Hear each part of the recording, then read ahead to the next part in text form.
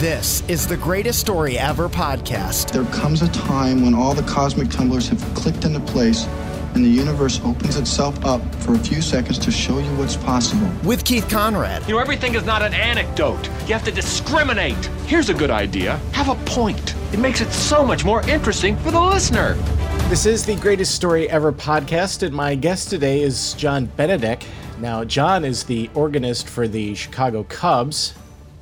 Hello. But we're not going to talk about that right now. Just drop that one in there, yeah? Yeah. We're not going to mention that right now. And you know, my quest on this podcast is to gather the most crazy, unbelievable life experiences that people have ever had. And one person I might have to track down and try to get on this here podcast is Mike Evans of Woodson Terrace, Missouri. See, Mike and some friends were rafting in the Merrimack River on Saturday over the weekend when he and a friend decided it was a good idea to go wading in the water for a while. And they ended up coming upon some deeper water and had to swim back to their raft. And when they were getting back in the raft, Mike noticed that his prosthetic leg was missing. It's kind of a downer. The prosthetic limb was worth about $27,000. Now, Mike and his friends searched the river, but they were not able to find the limb. And a Missouri state trooper heard about the situation and contacted him to request more information about where the leg might be so he could send a dive team to search for it. And the dive team actually found it in less than 3 hours, so good for them. But I have concerns. This is at least the third story of someone losing a prosthetic limb in the past week. You got to keep better track of these things, people.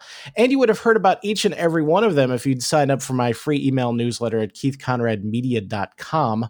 You'll get the same sort of show prep I'd be gathering for a radio show, you know, if I was still gathering show prep for a radio show, along with my snarky commentary, some goofy gifts, and all of it's for free. So what's not to like about that? Now, John Benedeck is here, and as we mentioned, he's the Cubs organist, but we're not going to talk about that. Not that interesting. Yeah, you're here to share your own harrowing sea tale. Man, it's been a long time since I've even talked about it, but it's been even longer since it happened. Well, you just want me to get started? Yeah. Oh, yes. No, yeah. Well, I'll tell it how I remember it. I'm sure the few others on the boat with me will remember it differently. But I'm down in near on Port Charlotte in Florida, so like Tampa Bay, just bigger and scarier. Right. We decide, me and my dad and my sister decide to rent a boat, and you know, my dad, being as frugal as anybody, looks for the absolute cheapest service to do this. There are plenty of marinas in Florida. That's kind of the nature and, well, economy of Florida is water. So, but you know, most of these they cost quite a bit of money because they're convenient and well run. Right. So, you know, the only time I can remember my dad or my family renting a boat was at Saugatuck, Michigan. okay. And like literally just rented the boat, walked right out and took it out for a spin. And I'm kind of horrified at the idea that a company would just let you do that. Like it seems like you need more training than that's that. basically the gist of this organization. It's in a town just at the very, very northern tip of Port Charlotte called El Jobin. And the marina, I can't even tell you the name. I doubt it's even still in business. But I think this is like 2013. It's been 7 years. I'm just trying to remember. But so the first boat we take out, I'll tell you why it's the first boat. It was a pontoon boat. And we make our way. At this point, my mom and my younger sisters are with us. They made the smart decision by getting off early. We take the pontoon boat out into, you know, probably 20 yards out. And it's already pretty choppy. And a pontoon boat, the nature of it is not very streamlined. It's meant to hold a bunch of people and kind of be a leisurely social boat rather than Yeah, a lot of times you're taking a grill out there and just sort of enjoying the day. I have done that, and it's manageable on a pontoon boat. It really is. Just don't light your boat on fire. That's all. Yeah, that helps. But we did, my mom, the smart one of everyone on this boat, and it's me, my dad, my cousin, and his son, and then my two sisters. And my mom and my younger sister both are like, yeah, we really don't feel like going. Can you take us back? And me and my dad kind of look like, come on, really? Like, you got to go all the way back, only 20 yards away, but it's like, come on. So we turn around, park, and I can't remember the exchange in between exchanging this boat, and we get a 20-foot skiff, kind of like a fishing boat, but it's got a pretty good outboard on it, and it can move pretty well. So we're like, yeah, this might be able to chop through the waves a little better. So my mom's like, yeah, we're going back. Let us know when you guys are done. We'll come pick you up. And we're like, okay. So we embark once again, and we realized pretty quick. We looked down at the gas gauge, and it shows empty. But we radio back to the marina saying, hey, the gas gauge says empty. Is that true? They're like, oh, no, it just doesn't work. Oh, that's good to know. And we're like, you didn't say that before we left. Like, oh, you trust me, to get to where you're going and back, you'll have plenty. And we're like, okay. I don't even remember if we told him where we were going, but apparently he is, he just knows. Well, we're actually going to Cuba, but I guess we'll just take your word for it. Yeah, we're going to Key West. Thank you. Appreciate it. All the fuel in the world is on this boat, apparently. But the distance, so we were going from El Jobin to Cayacosta Island, which is a trek of about 28 miles. Mm-hmm. And you don't realize how far 28 miles is until... Now is that island like 28 miles away from the... like just straight out from the mainland? No. It's okay. So we're at the very, very top of Charlotte Harbor, and if you look at a map, it's way at the very tip, called El Jobin, and you travel all the way down to the bottom where the Gasparilla passes between Charlotte Harbor and the Gulf of Mexico. And Cayacosta is one of the intercoastal islands. It's a state park. There's no one that really lives on it, but it's great to go to pick out shells and just hang out. It's a pretty quiet beach, but you can only get there by boat. Mm-hmm. So again, we have no idea how much gas we have. There is no navigation. We have to read a map that none of us know how to read. And I'm telling you, I've never seen such large waves. And at most of the time, the harbor isn't that vast where at points you can see the shoreline, but the waves were making it difficult. The boat's only about 18 to 20 feet long. We're gunning it. So the way we're hitting the waves, we're just skipping, and we have no idea where we are. It's also cloudy. So the frame of reference of where the sun is, we have no idea exactly where we are or what time of the day it is, unless we look. Also, you don't own the boat, so it's not like for sure that this is how you're supposed to be handling said right. boat. No, plus, and I'm not driving the boat. I don't think. I 2013. I'm 19. So like maybe I don't even think I was that old. I can't remember. Don't quote me on any of these dates. But seriously, because I'm like I can go back and look at pictures. I know what shirt I was wearing. That's the weird part. I know I was wearing like this blue T-shirt, and there are pictures online of the aftermath, and it's pretty messy. But foreshadowing, woo! So we get to Gasparilla Pass, and that's where things get really bad because there's conflicting currents. The current from the Gulf of Mexico is coming in, and whatever's coming out of the harbor is out, and it's notorious in Florida for being rough pretty much 100% of the time. Mm-hmm. And there are cigarette boats, these high speed passing down the intercoastal highway, and we're just being bombarded by all this commotion. And our goal is just to get to the island, and we're not even looking for the dock. There is a dock, but we did not look for it. We simply said, where's the nearest beach? And we're going to beach this boat because we need to get out of it. So, so we beach it, and That was a mistake because it took everybody basically to just dig around it to get it back in the water. And after we're on the island for like an hour. And we get there and we're pretty relaxed. It was a rough ride, but we know that we have to go that whole way back. We know it's going to be rough. And it got windier, it had to. So we get back in the boat after spending time on the island, and we go back around the island to get to connect with the Intercoastal Highway, which is this long stretch of pontoons that just go from, I think, Bradenton up by Tampa all the way down to Fort Myers. It's like really nice, and if you just want to take a day to go along the coast, it's great. But we're not going on the Intercoastal Highway. We connect to it, and then we have to go back into the harbor where there are no buoys. There's no indication of where we're going unless we knew the waters. It's choppy to the point where we can't see over the next wave.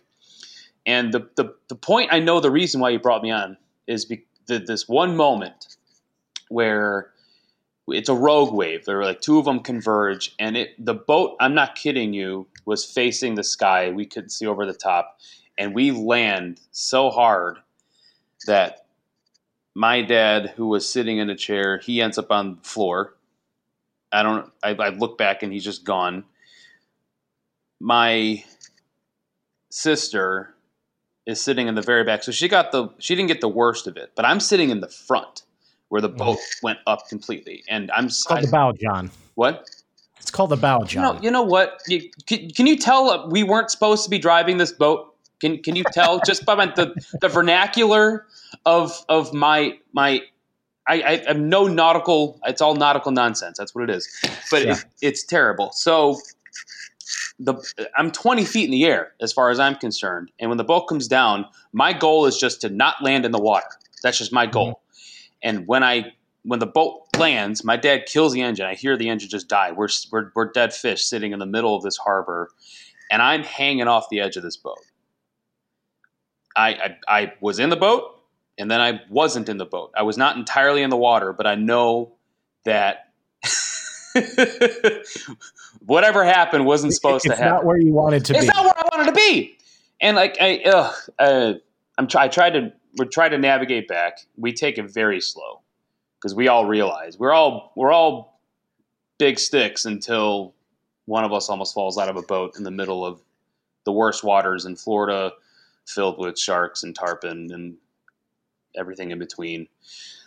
But we ended up making it back probably in two hours. I'd say it took about 2 hours. We were taking it very slow, probably no faster than 20 knots. And there is a point in the harbor where you cannot see across it, and we just are betting that we're going north. That's where we just need to bet that we're going north. And the indicator was this bridge that goes over the northern part of the tributary of the harbor, and we see it, and it was like Ellis Island, man. I'm telling you, it was a beautiful sight. And we end up we make it in, and we haven't gone back to that. Yeah, you haven't set foot in the state of Florida since. We have. Me and my dad, we decided that it's okay to spend a little bit more money on quality boat rental service, and we have not regretted it. We've had maybe a guide, maybe a captain for not even that. I think honestly that was the only training I needed was almost dying. And every boat experience since has been awesome. We haven't had any issues. We've gone back to that island. We've gone out into the Charlotte Harbor. We haven't had to go all the way north, but I mean, just don't do that.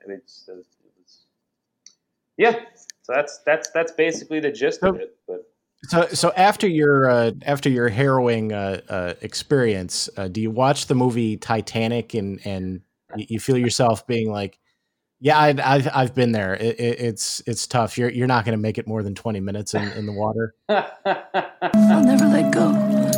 I promise. Well, that's the North Atlantic, and while I'm in the nice, warm, tropical waters of the Gulf and the Charlotte Harbor, I imagine if I fell in, I've been freaking out. I had a vest on. I had a life vest. I wasn't that stupid, but man, I I'll be honest, I've only watched Titanic once, but I relate to that guy who's hanging off the bow, smart ass, where he then falls into the water. That was my biggest fear because honestly, I don't think I was touching the water. I'm not a very tall person, but hanging off the edge of the boat and not knowing where the water was, not knowing what was around me, that does freak you out. Yeah, I can definitely see that, and especially because you like I can picture you like in the milliseconds that you're like in the air, thinking, "I don't want to land in the water. I don't want to land in the water." Oh man, I landed in the water. I should have landed in the water because it hurt, dude. It was probably would have been easier if you landed in the water. Yeah, but again, like you get in the water, you're losing all perspective. And you were telling that that little teaser about your friend who had a kayaking incident with a prosthetic. But I also had a kayaking incident in May of this year. It was like a week before my birthday, and like water freaks me out a little bit more now. Just you have to like realize how strong it is. So I'm up near Lake Geneva, and it's me and my dad again. Just don't travel with my dad. If you ever get the opportunity, don't. But the White River is a shallow, pretty clear water, but it moves really quick. And we get to this point where it splits off into two different directions. And you have the option to go one way or the other, obviously. But you could see the one way first, and then the other way is around a corner. And you can't really decide what to do with that route until you get there. It comes up very quick. And this river is notorious for felled trees, and over on the one route that's obvious, you can't go. It's completely blocked. So we're like, all right, we have no choice. We have to go the other way. We turn the corner. There's a tree right in the middle, and it's damming up all the water, and it's still moving. It's cooking. And my dad's ahead of me. He hits the tree, and he turns sideways, and he starts taking in water, and I'm yelling at him, get out, get out, get out, because it's not going to end well. I hit it secondly, and I'm trying to turn the kayak around. The way you park the kayak is you turn against the current and you pedal towards the shore, so you kind of use the current as a brake. But I didn't turn fast enough. I hit the tree. I'm already about 45 degrees tilted, and I take water immediately, and I ditch. And most of the time, the river is maybe a foot deep at the deepest. It's very shallow. You can get out and just, if you need to walk on the shore to move or whatever.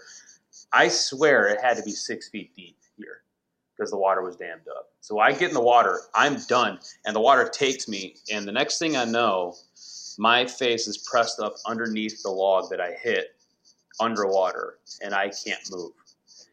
Because on the left side of me, there's more branches that's keeping me from continuing downstream, and to the right of me is my kayak that I fell out of, pressing me against this log. So I'm trapped. The only way I was able to get out is I was able to sneak my hand between the kayak and the log. The log isn't that big around, thank goodness. I grabbed a branch or a piece of a branch to pull myself up, to pin myself between the kayak and the log. So I'm now out of the water. I can breathe and think a little bit, but I'm still pressed between this log and the kayak. And I kind of use the pressure of the kayak to make my way to the shore. And no, it's May, so it's very cold. I am fully clothed with sweats and a hoodie, and it was very unfun. And I thought about it for like the rest of the week. Like that could have gone very poorly. But yeah, people underestimate the water. People will go to the beach and there's a yellow flag. Lake Michigan does this, but the yellow flag up warning of the undertow, and people just don't get it. And it looks pretty normal on the surface. There's waves or whatever.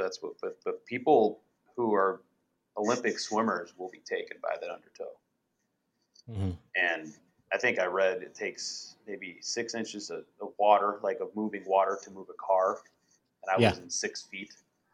So you just felt that I was hopeless. I could not move. So have you seen the movie Jaws, John? Yes, I've seen the movie Jaws. You may not know this since you're, maybe you're not the history geek that I am, but we're recording this on July 30th, and that is actually the anniversary of the sinking of the USS Indianapolis. Huh. And in the movie Jaws, Quint is a veteran of a survivor of the USS Indianapolis, because there were 1,200 crew members when the ship went down. About 300 or so died with the ship when the ship went down. So there were about 900 left, and only 300 were rescued because the rest were eaten by sharks. Oh my goodness! You on the Indianapolis? What happened? Japanese submarine slammed 2 torpedoes into our side, Chief. He was coming back from the island of Tinian to Leyte. Just delivered the bomb, the Hiroshima bomb. 1,100 men went into the water. Vessel went down in 12 minutes. Didn't see the first shark for about half an hour. Tiger, 13-footer. You know that when you're in the water, Chief? You tell by looking from the dorsal to the tail. What we didn't know was our bomb mission had been so secret, no distress signal had been sent.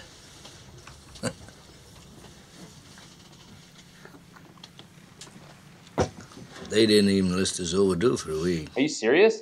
Yeah. They were actually out in the middle, stranded out in the middle of nowhere, just floating out in the middle of the Pacific Ocean for about a week. Oh my gosh! Because this was the ship that carried the core for the atomic bomb we dropped on Hiroshima. Uh-huh. So it was a top secret mission, and so they weren't actually like they weren't on the manifest, so no one really knew that they were gone for a week. Not even the military? No. Are you serious? Yeah, so they were floating out there until until they were found. I think it actually was a rescue crew that found them, but it took several days for them to be found, and the sharks just kept picking them off. So when you watch the movie Jaws in the future, are you going to be looking at that and going, yeah, I get it, Quint. I'm not wearing a life jacket either. Anyway. Oh my god. We delivered the bomb. Dude, like, what's it called when you're, like, afraid of the open ocean? What is that? Is that Drowning? Thalassophobe? Is that what that is? I think it is, yeah. Yeah. I think I'm a rightful thalassophobe. Like, I couldn't imagine that. That is something beyond, like, that makes my story like, oh, so you went to the beach. Cool. That's, my goodness. He went to the beach and hit some waves. Yeah, hit some waves, and then something happened, and then you're still alive and fine, and you ate dinner that day. So the sinking of the USS Indianapolis and the Titanic, for example, were sort of one-off historical events. I think yours is probably a little bit more something that people can relate to. It can relate to. I can give motivational speeches with my story. You could. Like Titanic survivors, they just they get to work with James Cameron, and that's it. But otherwise, there aren't any left, but they used to. they used to. Thanks so much for joining me and sharing your story, John. Sure thing, man. And if you think you can top John's story, shoot me an email at greateststoryeverpodcast@gmail.com. It won't be hard.